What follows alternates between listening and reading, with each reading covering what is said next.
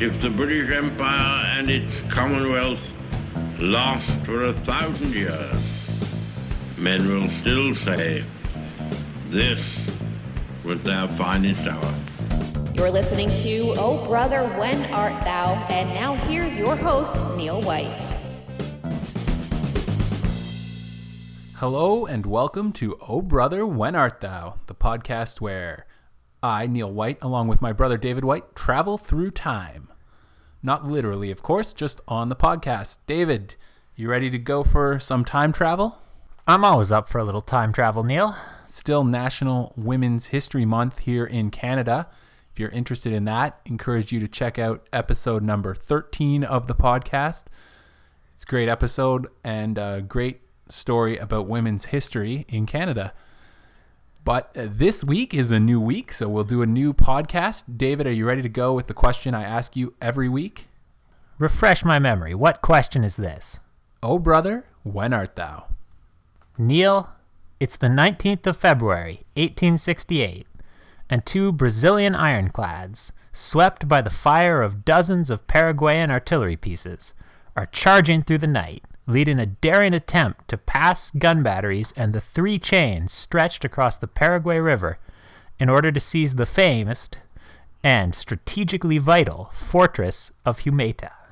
Wow, sounds exciting. A lot to unpack there, David. We're talking about the Paraguayan River, so we know this is in South America, and it's 1868. Why are the Brazilians attacking up the Paraguayan River into Paraguay in 1868? Well, Neil, it's a bit of a long story. Well, we got some time here. So it begins in Uruguay, all the way back in the 1840s. Now, Uruguay is a small South American country, and at this time, it's only relatively recently that it has become an independent country all of its own, and its government is unsettled, and the unfortunate result of that is a violent civil war between various factions, all of whom want to run the country. Of Uruguay. So how does Brazil come into this? Well, as you might imagine, a lot of the countries that have commercial interests in the area around Uruguay are very interested in the outcome of this long-running civil war that drags on for a long period of time. At various times, a large number of outside countries will support various factions, the British, the French, the Argentines, but eventually the two most notable countries supporting factions in this Uruguayan civil war are Brazil and Paraguay. Okay, and these are going to be the two countries involved in our nighttime raid in 1868. How does the Uruguayan Civil War shake out, David? Well, eventually, the Brazilian-backed forces do gain control of the entire country and bring the Civil War to an official end.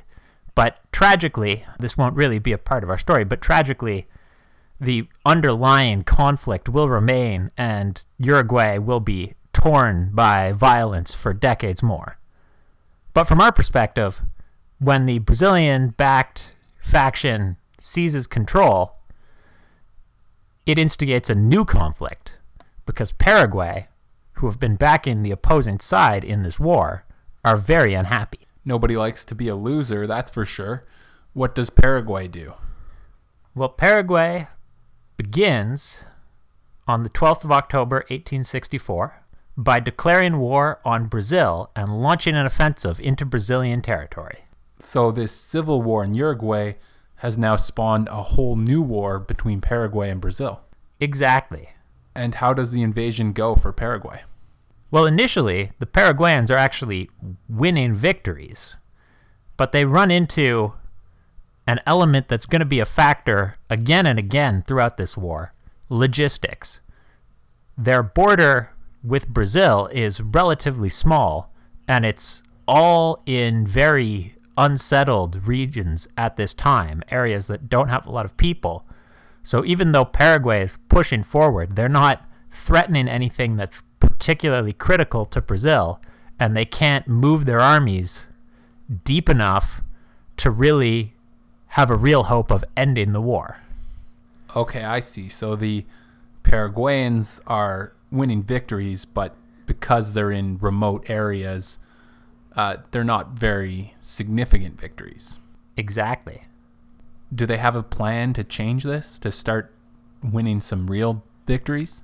Well, the next year, in March 23rd, 1865, Paraguay decides if their border with Brazil doesn't offer good enough terrain for the assault that they want to launch, they just need to pick a different approach, a different way through. So they decide they're going to attack through Argentine territory to reach Brazil. Sounds like the old Maginot Line strategy, David. If the defenses are all too strong in one place, go around through another country. It's a very good analogy, Neil. It breaks down in several ways. An obvious one is that the Brazilian defenses aren't defenses that they built. They're natural terrain that's just difficult to cross for an army. But a more immediately significant reason why this analogy breaks down is that Argentina is not Belgium. Belgium was much smaller than Germany. Both Argentina and Brazil are larger than Paraguay. So Paraguay has now picked a fight with two bigger dogs. Indeed. At this point, the Brazilians, the Argentines, and the Uruguayan government, still allied to Brazil, form a force they call the Triple Alliance. The Triple Alliance is a great name for a military force. Sounds like something straight out of a movie. And indeed, this war becomes known in South American historiography as the War of the Triple Alliance. So now, Brazil, Argentina, and Uruguay, united, start fighting back and engaging the Paraguayans. And as they bring up larger forces, they're able to start winning victories of their own. But they run into the same problem that the Paraguayans already have. Logistics. Exactly. It's difficult for the Paraguayans to march all the way to Brazil from this rough territory, but it's just as difficult for the Brazilians or the Argentines to march all the way to Paraguay. So in the same treaty that formed the Triple Alliance, the Brazilians and Argentines actually include a specific clause in the treaty that together, instead of trying to march by land towards Paraguay, which isn't working, they're going to strike down the Paraguayan River, which will let them use riverine logistics, let them use boats to carry their armies and supplies all the way into Paraguay. There's just one problem.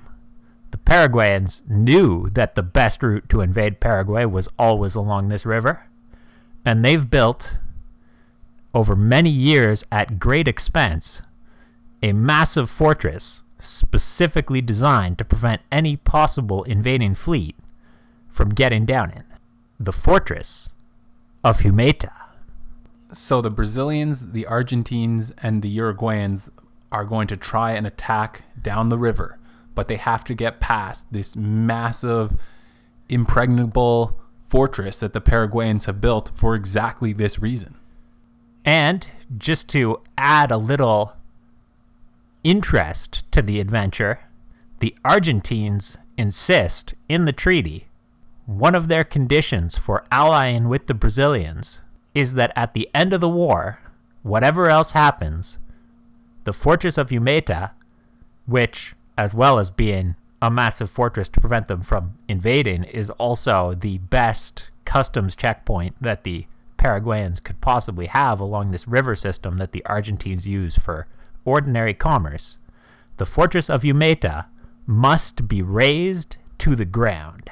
So it's not just enough to go around this fortress. They have to defeat this undefeatable fortress. Exactly. All right, David, I feel like this is setting up a classic clash between a rock and a hard place. Indeed. And the Brazilian and Argentine armies in early 1865 begin their advance down the banks of the Paraguayan River, heading towards the fortress of Humeta. And on June 11th, 1865, Paraguay's small fleet, recognizing that if they're trapped in the fortress, they won't be very effective, choose to sortie out from Umeta and attack the larger Brazilian river fleet in hopes of launching a decisive blow that will stop this invasion in its tracks. How does this go? The smaller Paraguayan navy attacking against the larger Brazilian force? Well, at the start, there's a brief moment of hope. The Paraguayans are sortying out, and on their river steamers, they're carrying troops, infantry, from the fortress with the hopes of capturing some of the Brazilian ships, because their force is smaller now, but if they capture enough ships, they could change that. And as they first steam down the river, they see that the Brazilian ships are fairly scattered, and they think that maybe they'll be able to cut out one or two. But their commander's ambitious. He tries to bypass most of the Brazilian fleet in hopes of catching a large number of them scattered instead of just picking off one or two slowly. But the Brazilians are quicker than he had hoped. When they see what he's doing, the portion of the fleet that's farther down the river rallies and charges straight into the middle of the Paraguayan ships and uses its greater firepower to destroy the sortie. All right, so the Paraguayans have lost one battle, but they still have their huge fortress, don't they? That's what they've been counting on, and they've still got it. But the Brazilians and the Argentines are getting closer by the day, settling in, bringing in more and bigger guns, and the Paraguayans just don't want to be trapped in the fortress because they don't know that the treaty requires that the fortress be taken and destroyed. For all they know, the Brazilians and the Argentines have always been planning to try and bypass this. So once again, this time their fleet is gone, but the Paraguayans decide on another sortie, this time with their army, striking at the heart of the Brazilian-Argentine force, its infantry. Is this also a mismatch for the Paraguayans, David? Are they outnumbered here? They're outnumbered, but their military, by the standards of South America of the 1860s, the Paraguayan military is extraordinarily well-trained and equipped, and they've defeated, by this point in the war, while they were on the offensive in Brazil and Argentina, they have occasionally defeated armies that did outnumber them.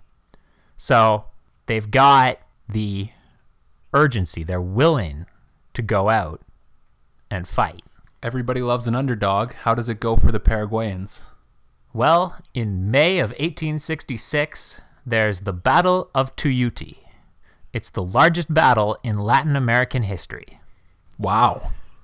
Initially, it's the largest battle in Latin American history. Initially, the Brazilian forces, the forward lines, start to be overrun, but the troops behind them rally and hold, and the Paraguayan attack eventually simply can't push its way through the powerful defenses that the greater number of Brazilians and Argentines have put together. And eventually, the Paraguayan army, after suffering horrific casualties, is forced to retreat off the field and back into their fortress. Okay, so the Paraguayans have now tried twice to break out of the fortress, but they're still trapped in there. And the Brazilians and the Argentines are determined to raze this fortress to the ground. So now, the Brazilians and the Argentines, the Triple Alliance, go on the offensive themselves. They go in the opposite order to the Paraguayans. Their first attack is made with the infantry, and at a section of the outlying defenses of the fortress known as Curupeti in September 1866, the Brazilians and the Argentines suffer a catastrophic defeat. One of the ugly examples of how a smaller force, well entrenched with modern rifles in strong field entrenchments, can beat off even a very determined attacker. So despite having larger forces and being determined, the Triple Alliance gets defeated because of the fortress, essentially, because of the defenses that the Paraguayans have had time to build up. Is there another strategy for the Triple Alliance to try and find a way to break through these defenses? Well, if manpower isn't going to be enough, it's time for the Triple Alliance to turn to the most advanced weaponry the world has in existence in 1868. And that is? Well, we're talking American Civil War era. The Brazilians actually bring up some balloons to get observation over the fortress, a very early use of aircraft in warfare. But more importantly, they bring up ironclads. These are some of the first ships, boats really, to have strong iron coverings over their hull to defend them from cannon fire. Only a few examples in European navies and in America during the American Civil War were earlier. So describe these ironclads, David. What are they? They're boats with iron, obviously, from the name, but how do they work? Well, they're actually quite simple. These are very early in the development of ironclads. So you're essentially looking at a ship, simple hull, steam engines, new at the time. The hull is actually made of wood framing covered with iron plates.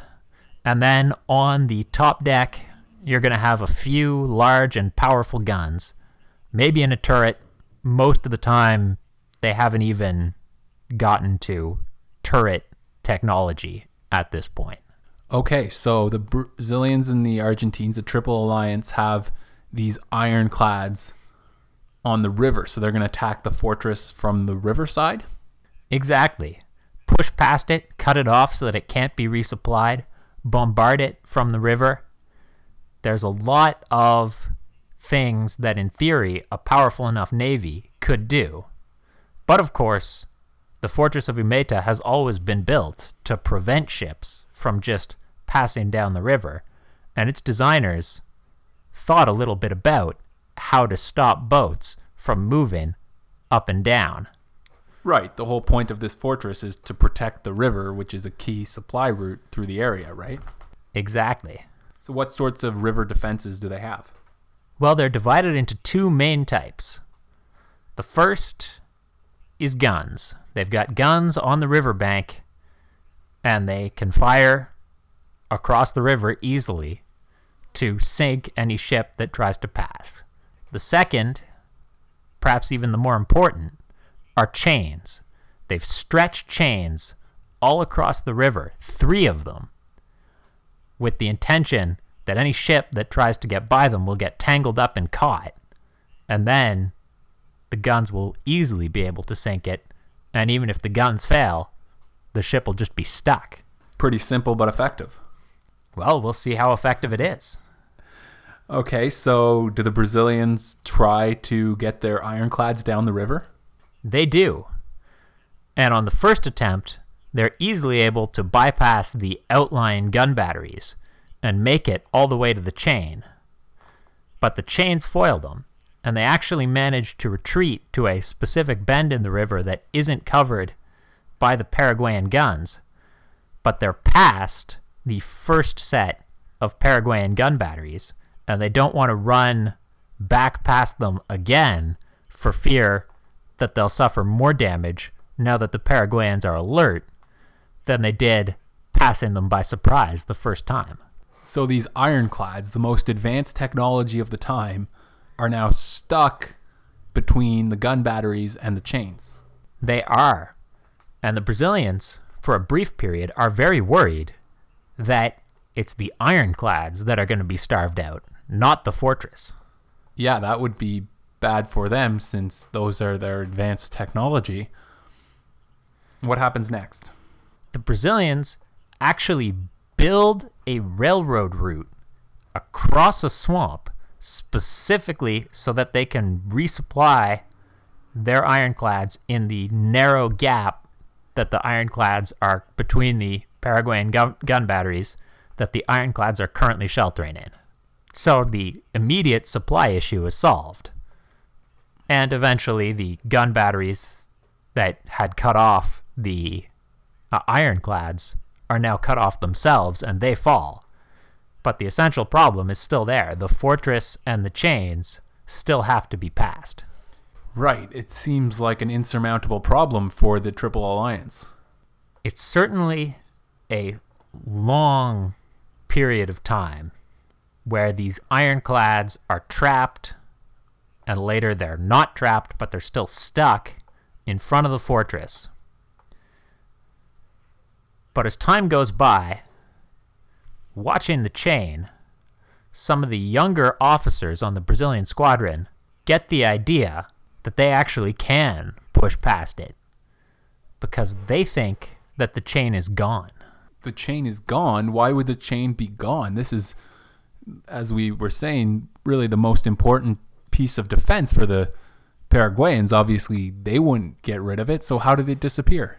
Well, we know what happened as historians. The chains were stretched across the river, but it was too long a distance when the chains were being built to secure them properly with tension alone, to just stretch them across the river. So they had to be supported with floats. Now, these floats were supposed to be massive, solid pieces of wood that would be able to stand up to a very significant targeted bombardment and still hold together and still keep up the chain. But somehow, and we don't know for sure how, perhaps some kind of error by the engineers designing it, or maybe more likely contractors building the design tried to cheap out, the floats were hollow. And when the Brazilian bombardment started falling untargeted around them, they punctured these hollow floats, and as the water flooded in, they sank. And with them, the chain. Well, anyone who's had a shoddy renovations done on their home will know the problem of cheap contractors. So the Paraguayans now have a hole in their defense. The chains are gone. But have the Brazilians realized this? They're not sure. That is the essential problem for the Brazilians for an extended period of time. They're looking at the chains. They think the first chain might have sunk. They can't see the second or the third chain as clearly because to do that, they'd have to go past the first chain and its gun batteries. And they don't want to try to do that without trying to break all three, or else the Paraguayans might realize what's happened. So maybe all three had this problem and sank. Maybe they didn't. And for the Brazilian admirals, it's a huge risk. These new, expensive, cutting-edge ships, are you willing to risk them to try and force your way past this chain, these two chains that may or may not be ready to stop you? What did they decide to do? So, Admiral Ignacio, the admiral of the Brazilian fleet, actually refuses to attempt it. He thinks it's too dangerous.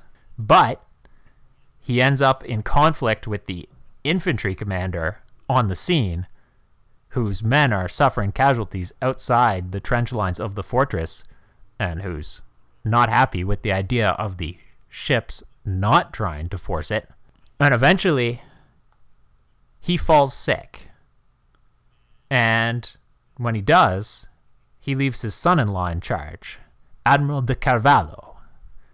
And de Carvalho is a younger man, and maybe a bolder one, but he decides that he is going to take this fleet and try and pass Umeta. So we have a new, young Brazilian commander ready to take it on, ready to take the charge down the river, not knowing whether or not the defenses are still there. Does this bring us, David, to the 19th of February, 1868, and this daring nighttime attack? It does indeed. And the ironclads charge through the night, shells bouncing off their powerful armor. What would that be like, David, to have these boats covered in iron with shells literally bouncing off them? It would be terrifying because you never know for sure that this is going to hold on, that these defenses aren't going to fail. And in point of fact, we know that some of the ironclads on this nighttime charge actually had the timber framing that held the iron plates together start to crack under the bombardment and throw large wooden splinters into the crew compartments, injuring some of the crew. And they just had to carry on. Once you're committed to a charge like that, the only thing you could do is keep going. So they charge down the river. How does it go, David? Are the chains, in fact, gone? They pass the first chain. They pass where the second chain should be. They pass the third chain. All three chains are gone. They charge through all the storm of shellfire that the Paraguayan batteries can put up. And once they're past the fortress, they stop. And now, for the first time, the fortress of Umeta is fully surrounded. So now that the Triple Alliance has the fortress surrounded, they can settle in for a more traditional siege? They can try and starve them out. That can't be good for the Paraguayans. It's not. And the Paraguayans know it's not. So on the 2nd of March, 1868, the Paraguayans try their own desperate counterattack, loading as many infantry as they can scrape together into canoes. They try and slip through the night to the ironclads, the Brazilian ironclads, with the plan of climbing up them and then seizing them, boarding them and seizing them in order to change the entire state of the siege. This is really the opposite of the Brazilians' plan, where the Brazilians took these big, powerful ironclads and charged down the river. The Paraguayans are doing the opposite, sneaking in little tiny canoes and trying to sneak up to the ironclads. It is. And the result, unfortunately for the Paraguayans, is also the opposite of the Brazilians' plan. Uh-oh. Initially, there's a dramatic success. Some of the canoes actually reach the ironclads and they start climbing onto the decks. But as the Brazilians realize what's happening, they seal shut the crew compartments and hold them against the borders. And some of the ironclads, which haven't been reached by canoes successfully, start firing shrapnel from their guns deliberately, sweeping the decks of their own ironclads to drive the Paraguayans off them. What a crazy move, David. They're actually locking their own guys in the bottom of the boat and then shooting at their own boats to destroy the Paraguayans trapped on the deck. When you're in a desperate situation, a desperate fight, you do what you can, even when it's crazy. But this crazy move works out for the Brazilians? It works out. The Paraguayan boarders are driven off. The Brazilians hold on to their ironclads. And on the 25th of July, 1868, after either 2 or 3 years of siege, depending on when you count the start of the assault on the fortress of Umeta finally falls. The undefeatable fortress turned out to be defeatable after all. Indeed. It'll be another 2 years before Paraguay finally surrenders. Some of the bloodiest per capita fighting in modern history, in any recorded history, will take place. But in the end, with Umeta fallen and no natural obstacles between Paraguay and the larger Brazilian and Argentine armies, the result of the war is foreordained. Wow, what a story, David. Thanks for telling us. Always happy, Neil. All right, as we always do at the end of these podcasts, I have a fun little quiz for you. Do you want to play along? I do indeed. Since Halloween is coming up, I thought we'd do a Halloween history quiz here, David. So we've got some spooky questions for you. Spooky. Dracula was based on the real-life Vlad the Impaler, which is a gruesome nickname. His illegitimate half-brother had a bit of a nicer nickname. He was known as Vlad the what? Transylvania in the brutal wars between the Ottomans and the Austrians. What kind of a nice nickname could a guy get? Perhaps the Kind? It wasn't quite that good. It was Vlad the Monk. I'm guessing he was a monk. One would imagine. All right, we all know that in Mary Shelley's novel, Frankenstein is the name of the doctor, not the monster. What was the doctor's first name? Victor? You're right. Victor Frankenstein is the name of the doctor who creates the monster. The zombie myth comes from which colonial slave country? I always associate it with the Voodoo religion, so I'm not entirely sure which of the islands of the West Indies it would come from, but I'm going to guess Haiti as being one of them. You are correct. It was Haiti, where slaves believed that zombies were undead slaves condemned to skulk the plantations for all eternity. And you're right that it did get wrapped into the voodoo religion and some of that culture, and eventually came to America through the movies. All right, another Halloween question for you.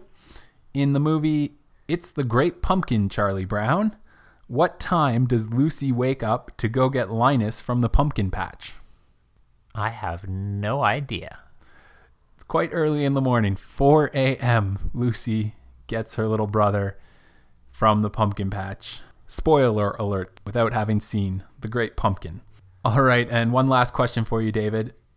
In colonial Massachusetts, between 1692 and 1693, more than 200 people were accused of practicing witchcraft.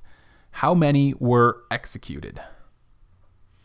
How many people were executed for practicing witchcraft in colonial Massachusetts? Yeah, these are the famous Salem witch trials. Salem witch trials.